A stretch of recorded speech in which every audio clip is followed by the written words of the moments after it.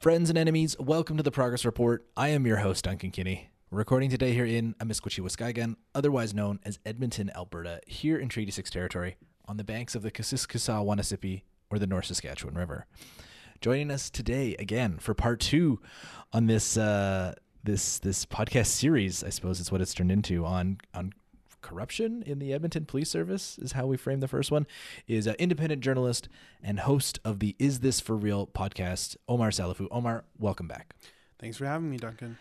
So if you haven't yet, I would recommend listening to the first podcast. It's relatively tight, 45, 50 minutes, that establishes the cast of characters, the stakes, how we got to the point where Detective Dan Behiels was investigating Abdullah Shah for 3 years. Nothing happened. And then he set his policing career on fire by leaking his entire investigation folder, his entire packet of files, 64 gigabytes worth of stuff, to Janice Johnston. And all the while going on the record with Janice Johnston and in those things alleging, corruption within the EPS, protecting Abdullah Shah. Nothing has been done since these articles have been released. And that's... I don't know. I do want to get into part 4, because I think part 4, the 4th article by Janice Johnston, I think is the wildest. But what jumps out at you, Oumar, about just how little impact these stories seem to have had on Edmonton, considering what's being alleged? Yeah, I guess it's kind of strange, but in some ways I feel like it's a little bit par for the course. What really kind of gets at me is like you said, there's a lot of allegations being made. It's quite a long feature. I believe it's six-part feature essentially, with like more follow-up stories. And yeah, it doesn't seem like outside of people kind of pointing at the judicial process or whatever other internal disciplinary processes still have to take place, outside of people pointing towards that as, somehow an answer to all these allegations and questions, there hasn't been much of a reaction. And when I say much of a reaction, I'm talking about local politicians. I'm talking about our new mayor, Amarjeet Sohi. A lot of other people who are, I'd say, I hate to use this term, but it's applicable here, influencers, or people who with influence in this city and power. The police commission, other reporters really haven't even followed. It's absolutely wild to me that we can be talking about, essentially the most well-known criminal in Edmonton and the EPS and what's being alleged here. And it's just some people looked into it and they didn't find anything. And it's okay. So let's get into it. Let's get into part 4, in Janice Johnston's series. The headline here is How a Stolen Police Badge Raised Concerns About Abdullah Shah and His Connections with the Edmonton Police. And this is really the heart of the quote unquote corruption allegations. And I'm just going to quote directly from the piece again, just like I did in the first. One particular relationship that raised concerns for Detective Dan Behiels was between Shah, also known as Karma Pervez, and now retired Superintendent Ed McIsaac. Behiels formally raised those concerns twice with Edmonton Police Chief Dale McPhee, first in March 2019 and again in January 2021 after Behiels leaked information to CBC News about the investigation into Shah. This is a direct quote that from a report that Behiels wrote to McPhee. It is my belief that Superintendent McIsaac has participated in a protracted relationship with Shah, which has either impeded or otherwise prevented thorough criminal investigations where they otherwise have been warranted, said Behiels in a March 22nd, 2019 report to Chief McPhee. In an email to CBC News in August of this year, McIsaac vehemently denied all of Behiels' accusations, calling it, quote, a theme designed by a suspended, disgruntled employee. When asked about the allegations, Shah's lawyer suggested in an email to CBC News that Behiels had a, quote, apparent vendetta, unquote, against McIsaac, and that the allegations about McIsaac undermine Behiels' credibility and raise questions about his fitness for duty. What follows is a direct quote from Abdullah Shah's lawyer.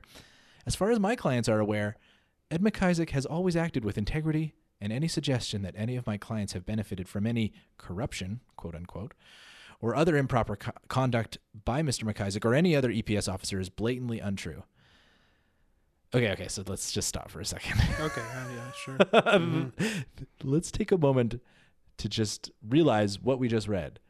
This is Abdullah Shah's lawyer. This is the lawyer for one of the most notorious criminals in Edmonton, essentially defending the honor and integrity of a now retired superintendent of a cop.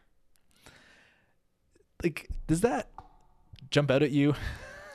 Like, I think it's weird because it's almost as if defending his integrity puts the integrity of Behiels in question. And by doing that, somehow makes for a better position for Shah. But at the same time, it strikes as very strange and very confusing as to why this is even necessary. But it's only necessary because of all of these things that have been brought into the public by Behiels, which are, again, serious accusations.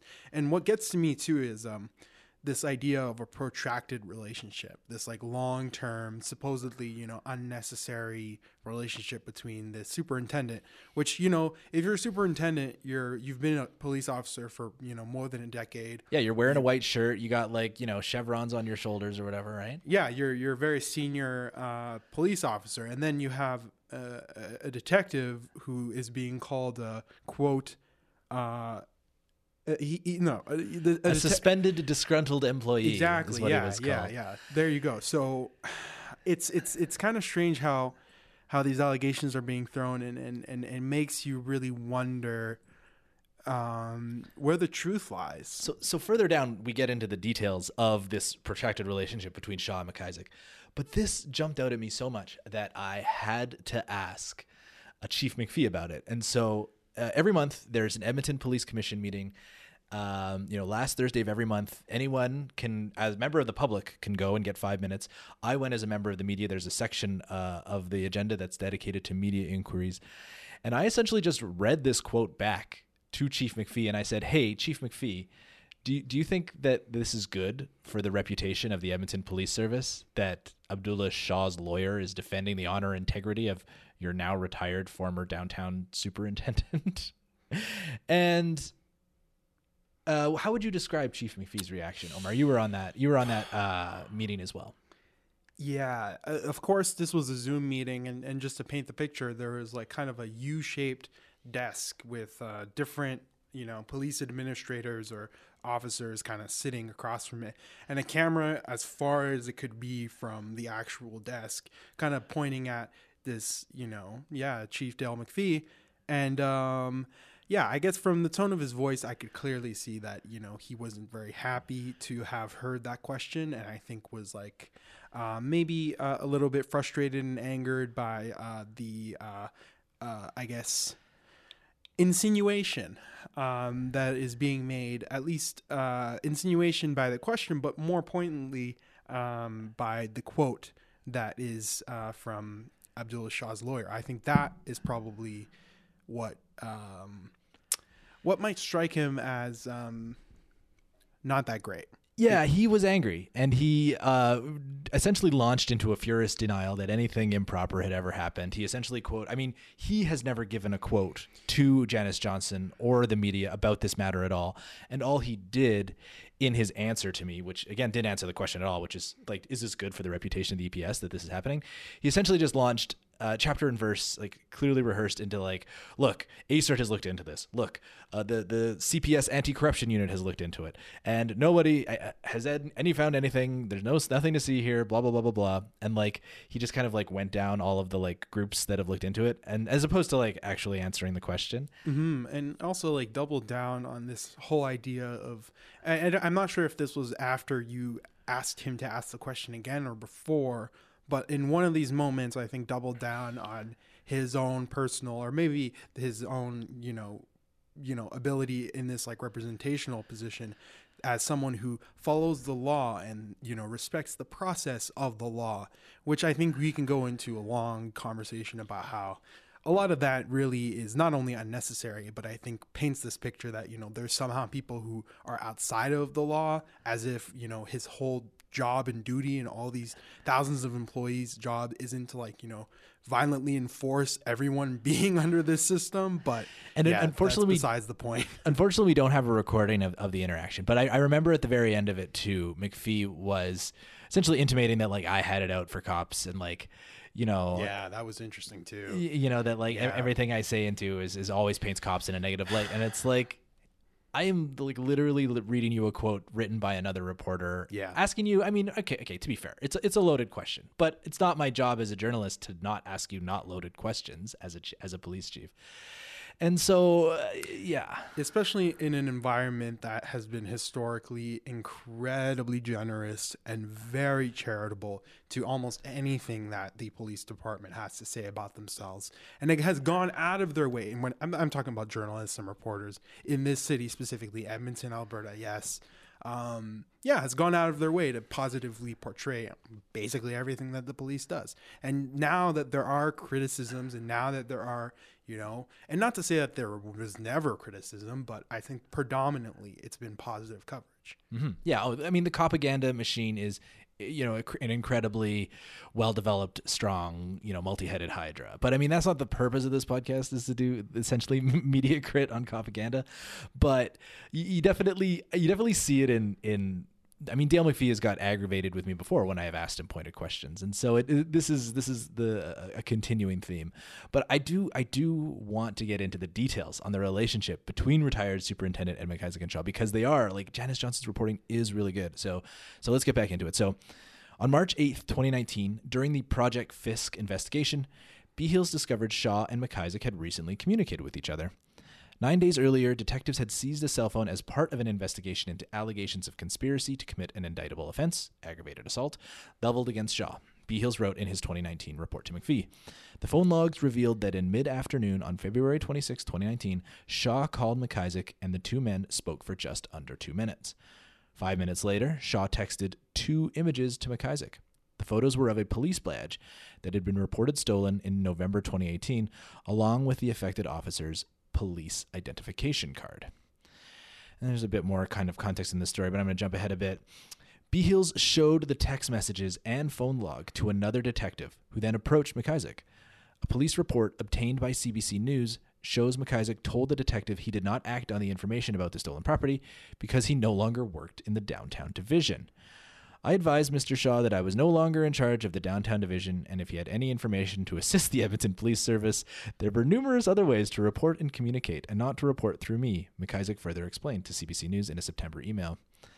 Behiels wrote to McPhee in his March 2019 report that he found it troubling that the phone messages between Shaw and McIsaac did not prompt an immediate investigation into the discovery of the stolen badge.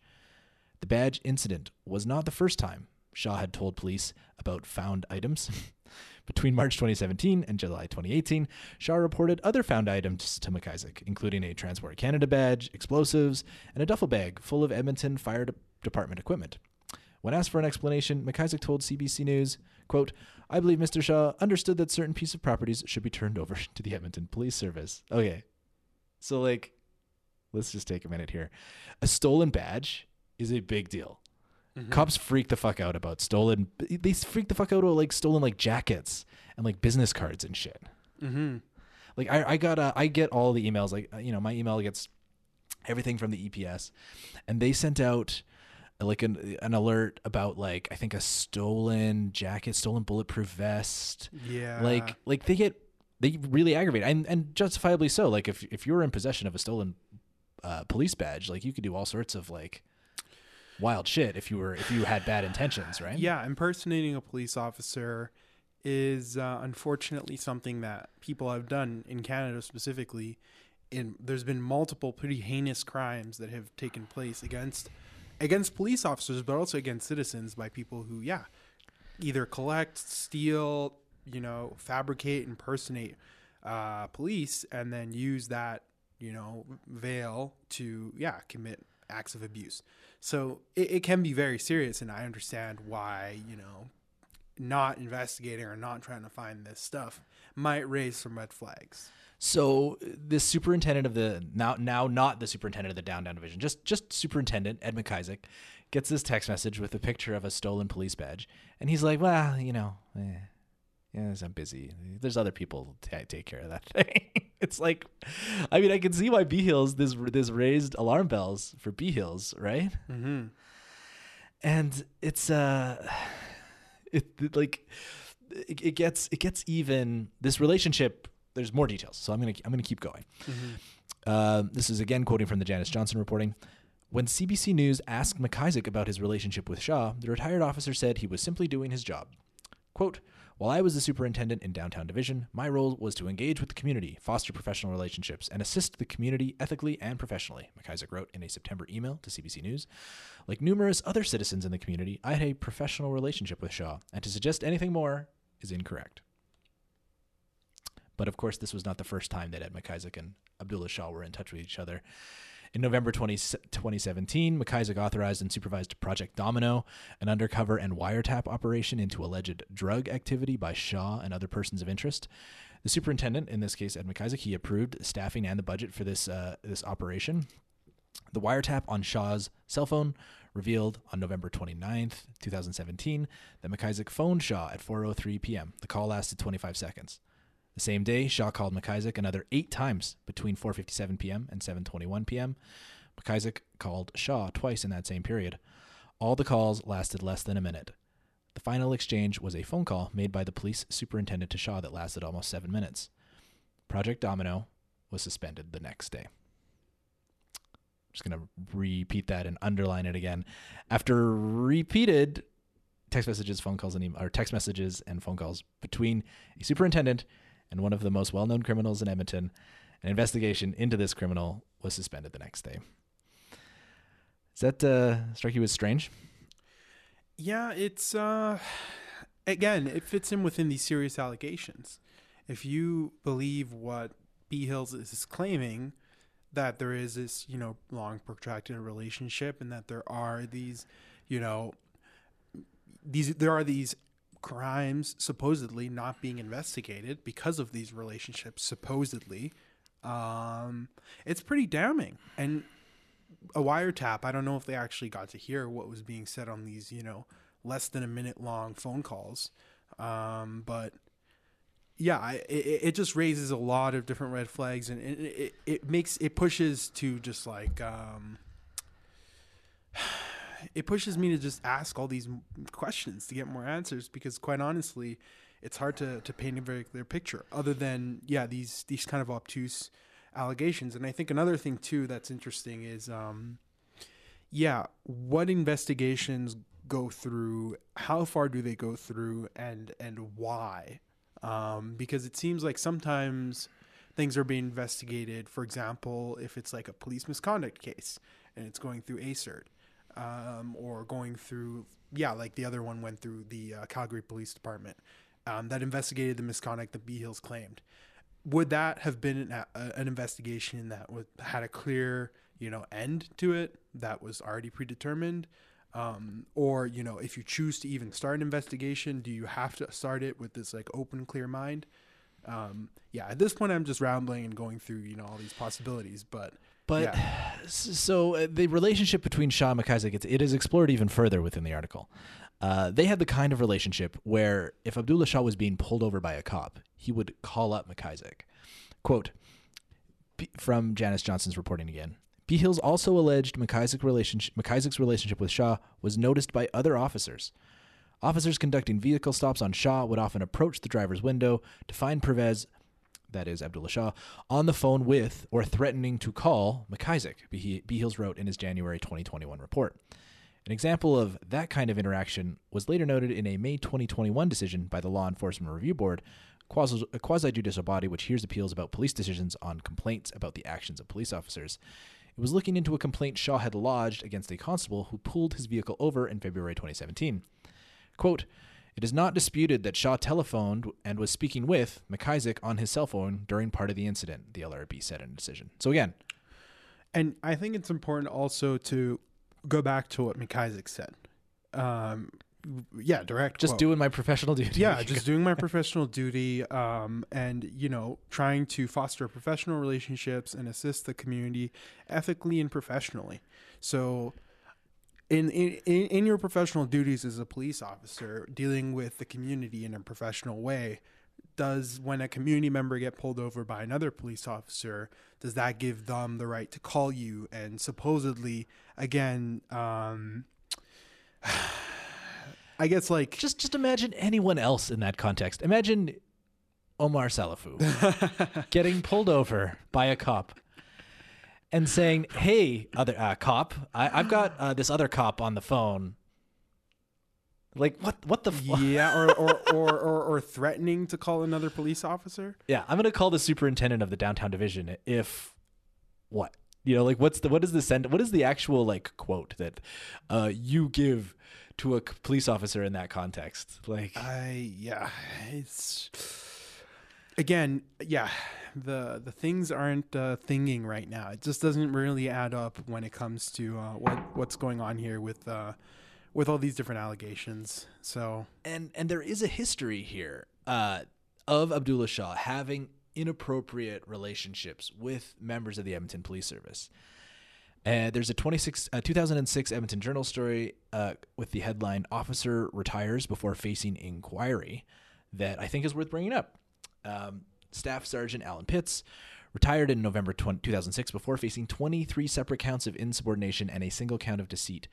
These were Police Act charges that stemmed from Pitts accessing a police database, CPIC, nearly 250 times for non-police purposes. It's also alleged that Pitts shared this information with an unauthorized third party. And then later on in the story, there is an incident where Pitts, according to internal investigators, went to a neighborhood in Eastwood at the behest of Abdullah Shah. So there are never any criminal code violations here. So because these were all Police Act charges and then he retired, the matter was dropped. And the relationship between Staff Sergeant Pitts and Abdullah Shah, then known as some other name, was never explored. Yeah, that's again, very interesting and very difficult to wrap your head around because we don't even know what he looked for. We barely even have an idea of who this third party he shared the information with. We do know that he had this relationship with Abdullah Shah. So, and yeah, like you said, he got off on all the charges because he just decided to retire. So in the face of everything, all of these things are kind of, again, left up in the air. And sorry, go ahead. And because McIsaac retired, he was not subject to any internal disciplinary investigation either. However, there were no findings of criminality or corruption against McIsaac by the CPS the Calgary Police Service's anti-corruption unit. But I mean, that's simply one thing. But the EPS's own internal thing never investigated Ed McIsaac because he retired. But again, you know, just a regular, normal, everyday relationship between the former superintendent of the downtown division and Edmonton's most well-known criminal. If anything, I think it's also worth mentioning how invested should the public be in these happenings, because theoretically we're all paying for this. Like we pay, over six figures for almost all of these employees to have these jobs where they interact with the public, oftentimes with people who are being charged with crimes.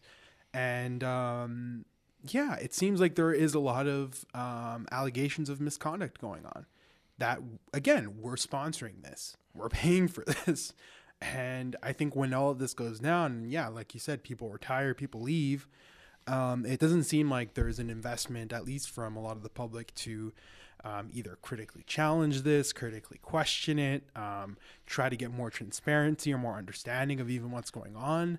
And if only for the financial burden, which it seems like these days that's what a lot of people seemingly only care about. If only for that, then it seems like this should be looked at further. But again, I would encourage you to read this piece. We will link to it in the show notes. Read it with your own eyes and tell me what you think. Like literally DM me or put it on Twitter, at me on Facebook, send me an email. Like read part 4, the part that's about with the headline about the police, the bit about the police badge in the headline. I'll put it in the show notes. Tell me what you think and tell me what you think is happening between former Superintendent Ed McIsaac and Abdullah Shah. Part 4 is the strongest piece in my mind, but we're almost to the end of it. Part 5, is a bit of a wrap-up piece. It looks into the multiple civil lawsuits against the Edmonton Police Service that were filed by associates of Abdullah Shah, as well as the kind of fallout for Detective Dan Behiels. Of course, goes into detail around these defamation lawsuits that were filed by Abdullah Shah Associates against the EPS, I should be clear. It gives us a bit of a wrap-up on what Shah is up to. He's still living in his Riverbend home. He has recovered from the gunshot wound to his face. In August, Abdullah Shah finished serving 8 months of house arrest. He remains on probation after pleading guilty in December 2020 to asking remand center inmates to assault a former employee of his. He remains on probation. And there was a great little detail pulled out by Johnston, and it is worth kind of, you kind of touched on it here. Like, why should people care about this? Like, what's the broader public implication of this? And we brought it up a bit in the first episode, which is that like 10% of all like homicides in Edmonton in like the 3-year period, like between 2016 and 2019, happened in properties that were owned or were connected to Abdullah Shah. Mm-hmm. And you read the other parts about, the victims of Shah. And during a March 2019 bail hearing, Crown Prosecutor James Stewart told the judge that Shah has lived a, quote, a life of pervasive criminality and committing coordinated violent offenses in this community. That's a Crown Prosecutor saying that on the record in a bail hearing. I mean, it's worth reminding ourselves kind of what the stakes are in this story, and the fact that still, again, Shah is still doing Shah things, presumably. The implications for Detective Behiels are still kind of being worked out. The story says he still stands by his decision to leak all of the investigative documents to CBC.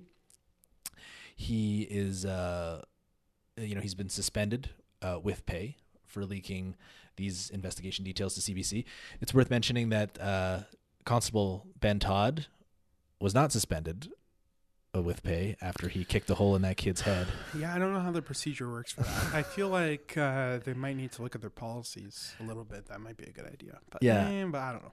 Yeah, and Chief McPhee has still not said anything specifically about these allegations that were raised in Janice Johnston's reporting, aside from saying, look, CPS and ACERT looked into it and nothing, and they found nothing.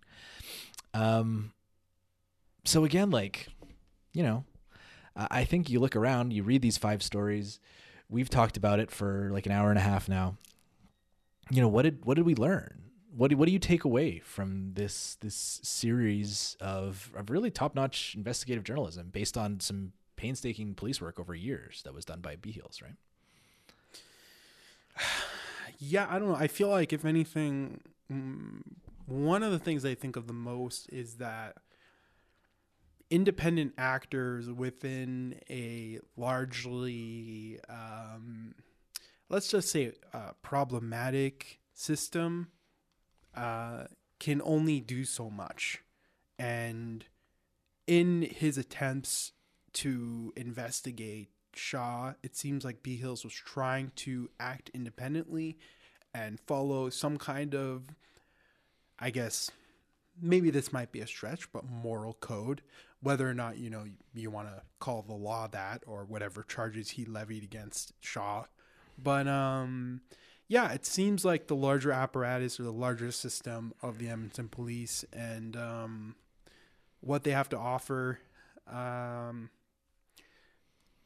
wasn't necessarily ready. Or, you could go a step further and say that, things were nefariously done, allegedly, to prevent these investigations from leading to charges which might have stuck in court and might have seen actual justice or punishment levied towards Shah. So, yeah, I feel like, if anything, it just goes to show that, if you're trying to, quote unquote, do the right thing within this apparatus or within, other systems similar to this, I feel like it can be futile. I feel like after reading all these stories, recording these 2 podcasts, sitting with these stories, thinking about them for weeks, I am going crazy. Like it when this story came out, no one cared. I hung on every story, but I guess, I was the only one. serious allegations of corruption at the highest levels of the EPS were met with essentially a no comment and an, oh yeah, we looked into that and we found nothing. And then meanwhile, 3 years of investigation into Shah has turned up no charges directly from those investigations, and Shah's doing what Shah does. This is wild to me.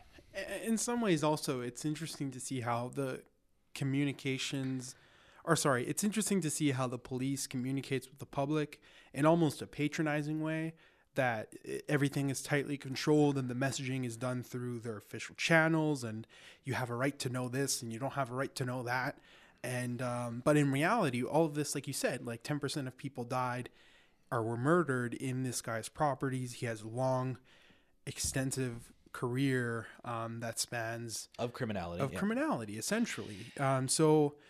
But then to also receive the same like tight messaging and like very defensive or even silence oftentimes from the police, I think it contradicts I think the kind of values that the public deserves from this institution that we pay an exorbitant amount of money towards.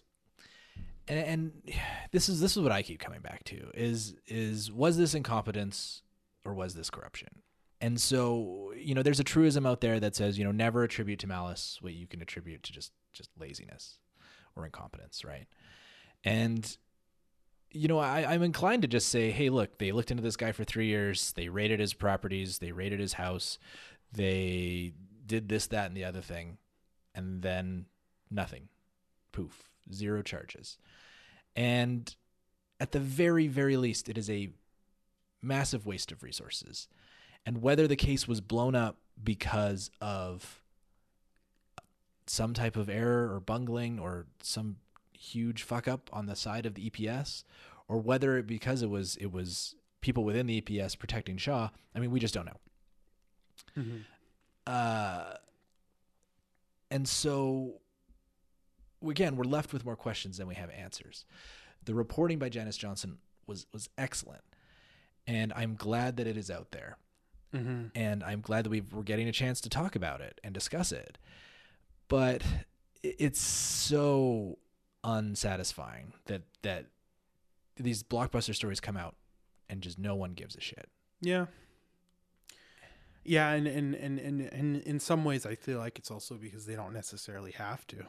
Because if they aren't directly impacted by like violence on the street or the ramifications of drug use and predatory situations, if they also are feel largely comfortable and protected by police, then there's no real reason, I think, for a lot of people to challenge it. The problem becomes that the reality is that there is obviously a reason. It's that this is happening in their community, at their doorstep, in their so-called city, So I feel like just that simple fact is enough to, the only require people to actually care. But the only person who has faced any consequences for this is Detective Dan Behiels, who has been suspended with pay and is currently under investigation for Police Act charges, presumably. That, again, speaks to a culture within the Edmonton Police where you can look into one of Edmonton's most well-known criminals for 3 years. You raid his home, you raid his properties.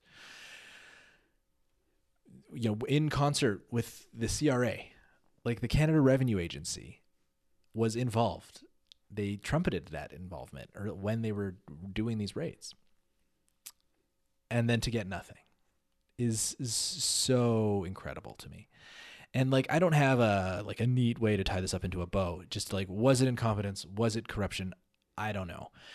But the fact that, again, the only person who's faced any consequences for this is an 11-year detective, 11-year veteran of the police force who is a detective.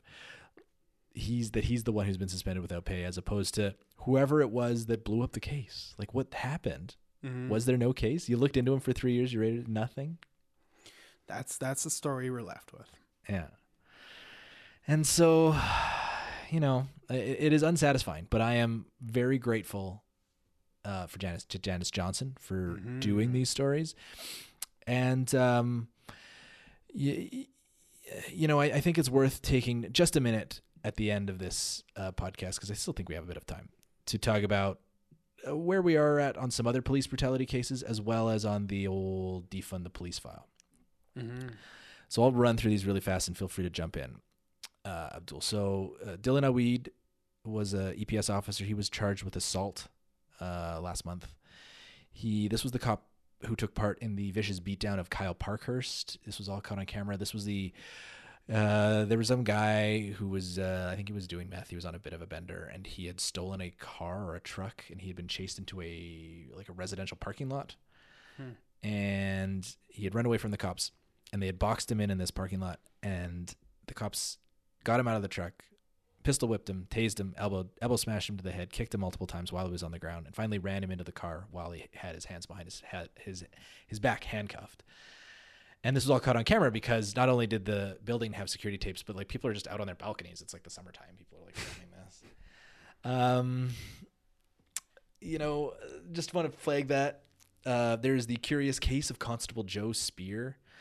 This is an EPS officer who's done a lot of forward-facing media work. He has appeared in the media a lot. He is a boat cop.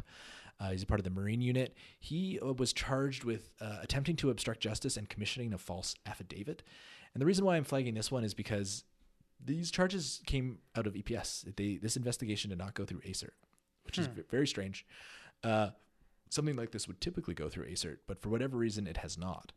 And I mean, one possible explanation is that, I mean, if you do it internally, it's not going to take 3 years. Like if you're gonna go through ACERT, it's going to take 3 years. Yeah. Whereas if you're going to do it internally, you can actually put some resources on and get it done faster. Mm-hmm. And then finally, we have the case of Constable Ben Todd, and this is the officer who kicked a Indigenous teenager in the head so hard that he now has a tennis ball sized hole in his skull. He needs surgery to fix it, like to have like a metal plate to protect his like brain. And we discovered that Constable Ben Todd was an SRO, a school resource officer, and he was working with teenagers as recently as 2020. And that's kind of the roundup of that's like the police brutality roundup for EPS. And then finally, zeros for cops. Budget deliberations for the city start soon. They've already started in Calgary, where the police chief down there has, it really pains him. He had to think really long and hard about it, but he did have to ask for a few $1 million in order to hire more cops. And I've gotten some scuttlebutt that body cameras, despite EPS bad-mouthing body cameras, years ago they did a pilot, that body cameras are going to be a capital budget ask in this next budget cycle. Don't have any intel on what we're going to see for their asked increase, but it's worth remembering that the task force that was struck after the murder of George Floyd by Minneapolis police recommended freezing the police budget for 5 years, and that by freezing the police budget for 5 years, you would free up $260 million to spend on other things that are not cops that would keep us safe. That's a lot of money. And that's just freezing an increase. Like that's not even actively defunding the police. Mm-hmm. So yeah, it's interesting to see how it's framed, and like where people are placed within the discourse, because it's like you ask for a freeze and you see the result of that, which is like, I think pretty miraculous. And I feel like people still feel like you're pushing the envelope a lot, where it's like, damn, not even asking for what we were actually asking for, just asking for less money to just be like pumped and pumped and pumped and pumped into this institution. Yeah, stop giving them like whatever they ask for capital wise every year, and then like stop giving them like an extra 3% every year or whatever. I mean, when Iveson was mayor, he had essentially negotiated in like locked in increases for EPS, so they didn't even have to talk about it. They didn't even have to think about it when they were doing budget. It was just like, oh yeah, you get this percentage every year locked in thing. We don't even think about it. Then again, it also shows the special relationship that the police holds with various other institutions. Well, with their funders, right? Like the city ultimately, again, it's whenever we're talking about defunding the police, it is always key to remember that the biggest line item in any city's budget is always going to be police. And that downward pressure on that budget helps literally everyone else. If you're a worker who works for the city, if you're a property owner, like this is why your property taxes go up, is because the police ask for and get usually whatever the hell they want. Mm-hmm. And so as we enter these budget deliberations, I would encourage you to reach out to your counselor and ask how they feel about the entirely too reasonable proposal of freezing the police budget for the next 5 years. Mm-hmm. Yeah, no, worth your time, worth your effort. And I'm very, very curious to see what's going to happen with this upcoming budget.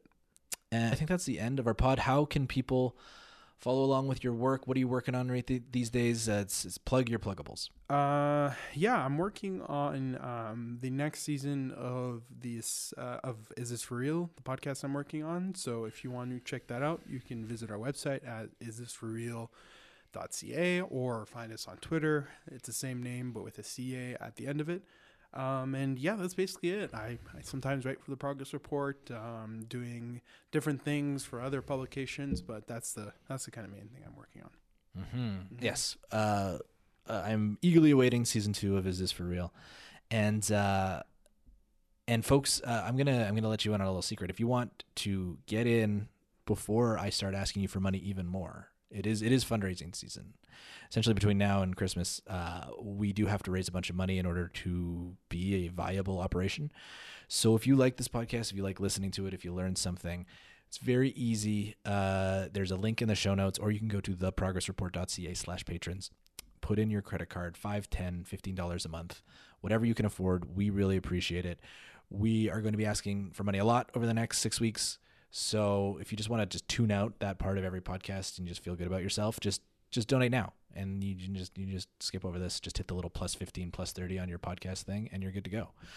If you have any notes, thoughts, or comments, things you think I need to hear, I'm very easy to reach. I am on Twitter at Duncan Kinney, and you can reach me by email at duncank@progressalberta.ca. Thanks to Jim Story for editing this podcast. Thanks to Cosmic FAMU Communist for our amazing theme. Thank you for listening, and goodbye.